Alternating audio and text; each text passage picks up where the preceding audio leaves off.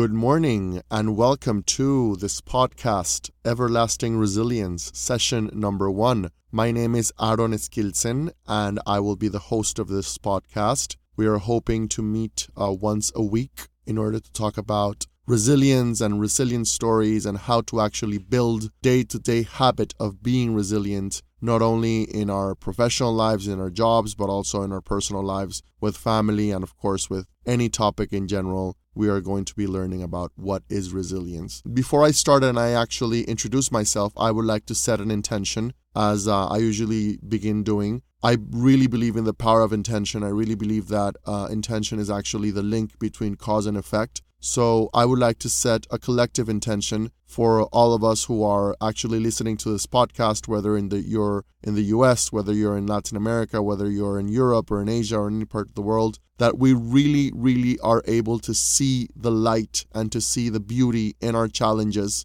to really see the beauty in our past mistakes and not feel ashamed by them and not feel guilt by them, but actually to build a desire and to build a motivation to get back up and start again. Whether you went through a personal, loss, maybe you lost a loved one, maybe you lost someone, something professionally, financially, a job or a business, or maybe it was a health reason, or maybe it was something with your family. We really, really need to see the beauty in this challenge and not judge ourselves. Not judge ourselves and not judge the challenge, but actually see it as an opportunity to get back up and to get back stronger, happier, and of course, much more whole and complete than before.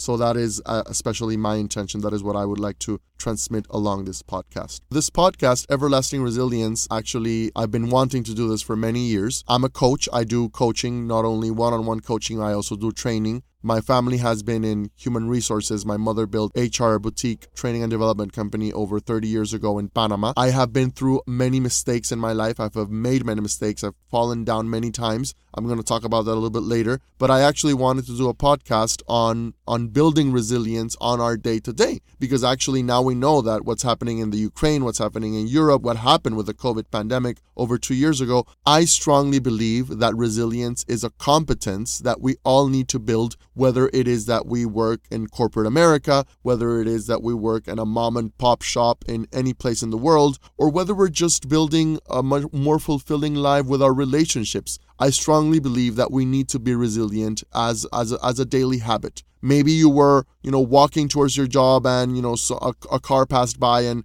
you got, all dirty because the car passed by. Or maybe you had a fight with your loved one. You had a fight with your father, with your mother, with your brother, with your sister. Getting back up and actually performing to the best state possible is something that we all need to start building 2022 and beyond, and I just want to share my story and what I've learned about resilience and what I have seen about resilience in my day-to-day, so I will be able to maybe perhaps inspire you to, once again, not judge your past, not judge yourself, but actually with mercy, with love, get back up and believe that you are able to perform way better than you did before the mistake happened, before the falling down happened. So a little bit about my story. I went to freshman year in Tulane in New Orleans, and I really hated university in New Orleans. I don't know why, but, looking back, I think that New Orleans is a great city and Tulane is a great university, but I really wasn't happy with myself. I was coming from Panama, where in Panama, I was like the soul of the party, and, I had thousands of friends and I really enjoyed my social life. But in New Orleans, I didn't want to talk to anyone. I just didn't want to talk. I didn't want to go out. I didn't want to enjoy myself. I just, buried myself in books, and I spent hours and hours and weekends at the library. Finally, my mom, who's a great woman and she's a really big inspiration for me, she said, I think that you might be going through a depression. And you think so? Yeah, I think so. So I flew down to Panama. I met with a psychiatrist, and the psychiatrist gave me a 1% physical diagnosis of bipolar disorder. So I started taking medication, and slowly but surely I was able to a little bit, open up myself more through life. Just coping with a 19-year-old freshman that he has bipolar disorder was a little bit difficult for me. I didn't want to label myself. I still don't want to label myself as I am bipolar. I believe that that's not in my being. I believe that I have a bipolar disorder, but it's not in my being. maybe we'll talk about that in a different story. And when I came back to Panama for that summer, I just wanted to, reconnect with friends, reconnect with enjoying life. And I started smoking weed almost every day. Just, maybe it was a self-medication. Many people say that when you have a mental illness, people tend to self-medicate themselves. So I started drinking lots of alcohol and smoking lots of weed. And that actually destroyed my life in many senses. The bipolar diagnosis, actually, it was worsened by the consumption of alcohol and weed. And many things happened, and I got myself into rehab. Actually, I said I wanted help, and I got myself into rehab. I went in rehab. I went out of rehab, came back to my mom's house, relapsed, and then came like the real trouble. I actually got into trouble with a friend's car, and I was arrested for getting into my friend's car, and I was actually investigated for many months, and that was like the rock bottom of my life. I couldn't believe, after, going to a really good university and actually having great grades and having great academic performance, that from that to being labeled as bipolar to being investigating for taking a car and actually being arrested, that was a really difficult time for me. And I believe that it really affected my self-image. So after a couple of months, we talked to my friend's parents and we were able to eliminate the lawsuit and I was no longer investigated, but then came building myself back. Because in Panama, if you've lived in a Latin American country, if you know Latin American countries, it's a really small town kind of mentality and many people know themselves. And I was labeled as the guy who was arrested for doing lots of drugs and actually taking his friend's car. And that actually, whether or not people thought about it that way every single day, I felt it that way. And I felt labeled and I felt lots of guilt about my mistakes. I finished college, I went back to university, I started doing coaching. I actually completed my coaching course before graduating university. I've been clean and sober for over, I think it's 12 years, 13 years now. Haven't had any drugs since then. And most of my work has been to reframe those mistakes. And that, I think, is step number one for resilience. Once again, if you made a mistake, if you're going through a hard time, if you're going through something like addictions or a divorce or losing your business, it is really important to not label it as, oh, it's the worst thing that happened to me, or to label yourself as you are the mistake, or you are the falling down, or you are that story, because you are actually not that story. Your essence is much more deeper than that. And what we need to start thinking about is, why did this event come into my life? Why did this bankruptcy? Or why did this failed marriage? Or why did this addiction come into my life? So it can teach me a deeper sense of myself. It can teach me how to reach higher potential. It can teach me how to actually become a better person. And, whether it's a better father or a better brother or a better professional. And that process for me took years. I remember reading a book by a great author. I don't remember her name. It was Excuse Me, Your Life is Waiting. And it talked about the law of attraction. And I really started to get into myself that, I am not the negative emotion. Because for any of you who have had whether it's anxiety or whether it's bipolar, whether it's depression, sometimes you feel you are the sadness. You wake up in the morning, you don't want to get out of bed, you're trying to make ends meet with your business, but you feel you're stuck. You feel the sadness, you feel the frustration. But with many of these books, Excuse Me, Your Life is Waiting, or whether it was maybe The Secret, that I know many of you have read The Secret, or now, nowadays we have Dr. Joe Dispenza, who has Becoming Supernatural. We really need to be able to self-manage our emotions and not blame ourselves for those emotions. Not blame ourselves for the sadness, not blame ourselves for the feeling bad about ourselves, or for whether it's a mental illness diagnosis or whether it's, as I said, a personal family issue. And once I was able to separate the Aharon from the emotion, I am Aharon, I can perceive the emotion, nevertheless, I am not the emotion. I was able to transcend those feelings of guilt and blame and not label myself as someone who actually was the pain or was the sadness. So after saying that, I would like to officially present our topic according to our dear friend Merriam-Webster dictionary. So resilience, the textbook definition of resilience, is an ability to recover from or adjust easily to misfortune or change. So wow, I think, I just see this and I think like so many of us worldwide, whether it's we have friends in Europe or we have family in Europe, that what's happening in Ukraine with Russia, or whether it's the COVID situation, or whether it's someone who is going through a hard time with their friends or with their loved ones. Imagine if we could all look at that misfortune or change, or look at that misfortune event and see this that happened in my life was the best thing that could have happened. Maybe I can't understand the why, and maybe that is part of the deal that we have to do. That is part of the work, to accept even if I don't understand. To accept that it was the best thing that could have happened to me because it brought me to this place where I can forgive myself and forgive the other person. So what happens when you make a mistake or when there is misfortune or change? The first thing that can happen is guilt or blame. I feel guilty with myself or I blame someone else. So what if we could transform that? And as I said, we can accept it just as it is, and we can own up to our actions. And for this, I would like to introduce maybe a concept or a tool that would be 100% accountability. When I was going through my process of therapy, and I was actually, thinking of when I took my friend's car and what happened with my friend's car and everything, I said, something? Yes, I know that I wasn't thinking the right way because I was doing lots of weed and lots of alcohol, and I was actually not thinking in the, quote unquote rational way. But I do have to say, nobody convinced me to do that. I need to own up to my decisions. And whether it's, a family member or a friend or a spouse that says, no, but, you have to think about what this person did or what this person said. Yes, people may say lots of things. People may do lots of things. But how we react to that is actually our own responsibility, and we are accountable for that. But also, once again, and I know that I'm actually repeating myself, we can take accountability and responsibility from a place of love and not from a place of guilt or shame. And this is something that actually I come to think about it, now that many years after being arrested and after going into rehab, I started studying Kabbalah. And there is an amazing book by the founder of the Kabbalah Center that I really admire, Rav Ashlag, that says that you can actually change behavior from a place of fear, or you can change behavior from a place of love. And many times when I thought to myself, oh, why did I do this? I want to change this. Or why did I say this? I want to change this. But I actually think to myself, okay, Aaron, let's do it, but from a place of loving yourself and loving the process and loving your higher power. And once again, I know that it might seem counterintuitive to actually accept and love something even though you don't understand it. And many of us actually struggle towards the why, towards the rational why I did this. Why did this person do this to me? Why did this bad business come into my life, or this bad relationship come into my life? But once again, we are accountable for our response. We are accountable for the present moment, and we can choose to change from a place of love.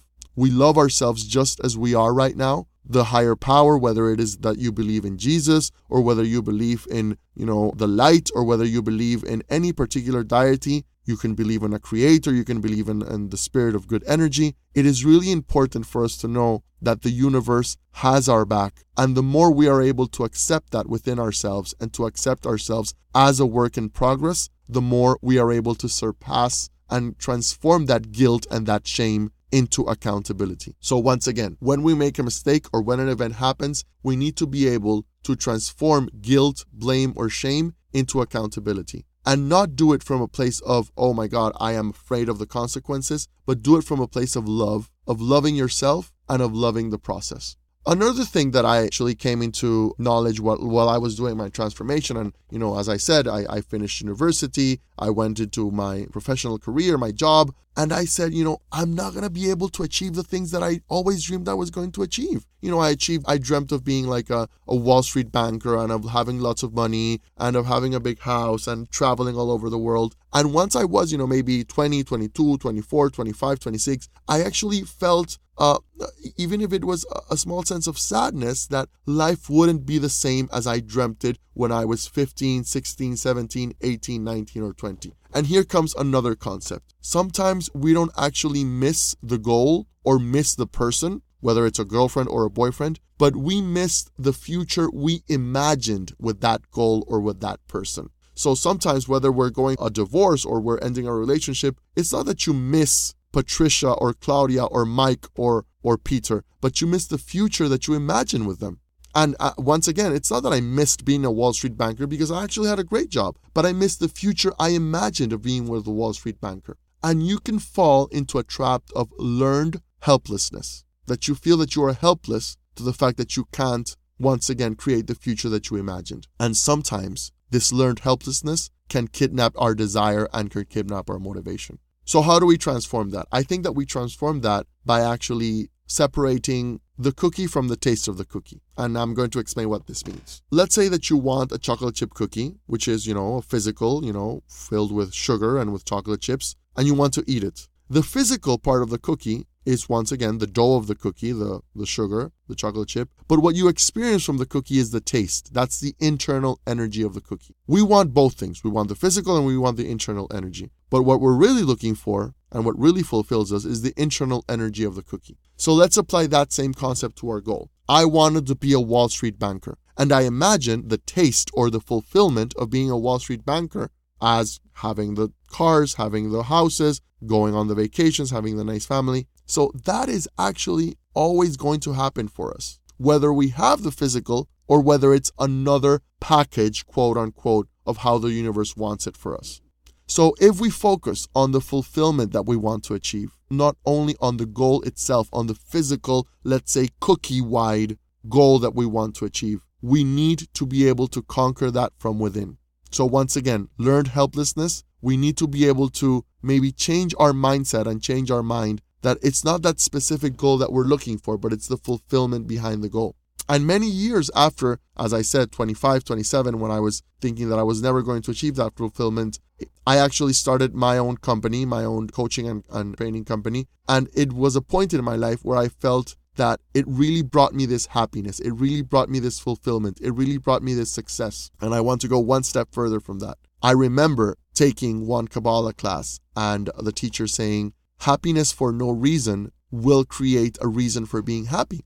And I said to actually, once again, you can talk to your universe, you can talk to your soul, you can talk to Jesus. I want to be able to feel that fulfillment when I was actually partying and when I was actually doing all the negative things without the negative part, but I always want the positive part. Many, many years after, once again, whether it can be meditating, it can be going to the gym, it can be reading, it can be writing, I actually experienced that fulfillment in the brush of a moment. But once again, what is the concept here? You have the cookie and you have the taste of the cookie. We need to maintain the desire for the taste of the cookie. You have the goal, you have the fulfillment of the goal. You have Peter or Claudia or Michael for the relationship, and you have the fulfillment for the relationship. And we need to maintain that desire for the fulfillment, whether it's with Peter or whether it is with George or whether it is with someone else. But that fulfillment, more than we desire it, the universe desires it for us. Whether it is a higher power, whether there's life, there is a strong desire for us to feel and experience that fulfillment. And why and how do we do this? And that is what I would like to explain in the last tool and in the last concept that I want to achieve, is that our internal world actually creates our external world. Or as the founder of the Kabbalah Center said, consciousness creates reality. Whatever is in my mind and in my consciousness, I will be able to achieve. So once again, if we go back to the story, if we are feeling guilt, if we are feeling shame, if we are feeling self-criticism towards ourselves, that is exactly what we are going to manifest. How are we able to reframe that mistake? Once again, why did this mistake come into my life? Why did this addiction? Why did this bankruptcy? Why did I fight with my spouse or with my father or with my mother? Why do I have this health issue? And how can it teach me that I can have greater potential? How can it teach me to maybe value myself more? How can it teach me to learn how to say no and actually be more proactive and less reactive with other people? And what I found out is that the addictions and all of the weird erratic behavior that happened in my life from when I was 17 to maybe 21, what it came to teach to me about is that I need to put others first. I need to be able to share more than I want for myself. Once again, when we talk about the cookie and the taste of the cookie, I want to share the taste of the cookie with more people. By having the certainty that the higher power, that the creator, is the source of that fulfillment. Not smoking weed, not drinking alcohol, not having the job of Wall Street. And once again, this is an internal change. It is nothing that I can do with my hands. It is nothing that I have to do with working on 12 hours a day. It is just by knowing inside of yourself that nothing external will actually fulfill you except that connection that you have with your higher power. I know that many of us have had trouble with higher power or with religion or with a particular maybe leader, but it's just a relationship with the higher power within you, with that spark of divinity that we all have. And that spark of divinity is the source of resilience. Because if you come to think about it, Even if you made a mistake, even if you lost millions or billions of dollars, even if you had trouble with your wife or with your husband or with your past boss, that spark of divinity still wants to be manifested in this world. Imagine that you have a drop of the ocean, a drop of salt water from the ocean, and you take it in the middle of New York City. Would that still be the ocean? But if you drop it back into the shore, it will be part of the wave. It will be part of the ocean. Just like that, our soul, our essence is part of the divine, is part of the higher power. Once again, let's not label it. I like how Eckhart Tolle speaks about it. He speaks about being. Nobody can claim to own being or to have the power of being. Kabbalah teachers call it the light. You can call it whatever you want. But the more you come to believe that that higher power resides within you, resides in your desire, resides in your dream, you are going to be able to build resilience every day in your life. Because every single day that we wake up, that candle wants to be lit. That fire wants to be lit. Those dreams want to be manifested. Whether it's financial dreams, whether it's health dreams, whether it's family dreams, they want to be manifested. So once again, what do I need to be able to surpass when I'm being resilient? First of all, avoid guilt, avoid shame. Second of all, avoid learned helplessness. You will be able to achieve that fulfillment. The fulfillment that you wanted to dream before your career went bust or before the divorce. That fulfillment is awaiting you and is within you. And third of all, your consciousness creates your reality. So by not blaming anyone else, I take full accountability and I know my higher power wants the best for me. My divinity within me wants to be manifested. And I will do it through my actions. And I will do it by accepting the past just as it is. Not blaming myself for the past, but accepting it as a lesson for the present moment. Yes, of course, you can surpass your sadness. You can surpass your depression. You can surpass your addictions. But you really need to have the certainty that within you is the answer. And your higher power wants to be able to manifest this. So I think I'm going to leave it till there for session number 1. I want to thank all of you who have been listening so far. I do have much more material that I want to share in the next couple of weeks. We will be publishing the podcast once a week. If you have any questions, if you would like to maybe be part of the podcast or you have someone who has a resilience story, we would like to invite people to share their resilience story. You can email us at eskildsenaharon@gmail.com and you will be able to have more information. Thank you very much for your time and effort. Thank you very much for believing in resilience and for believing that this capacity for change and to get back up is what we all need to do. And I wish you that you are able to really see the light in the challenges, to see the light in the mistakes, to not judge ourselves, to not judge the other person, to not judge the mistake, but actually to enjoy it as a process of learning, getting back up and being stronger and more whole each and every single day. Thank you very much and have a great rest of the week. This was Everlasting Resilience.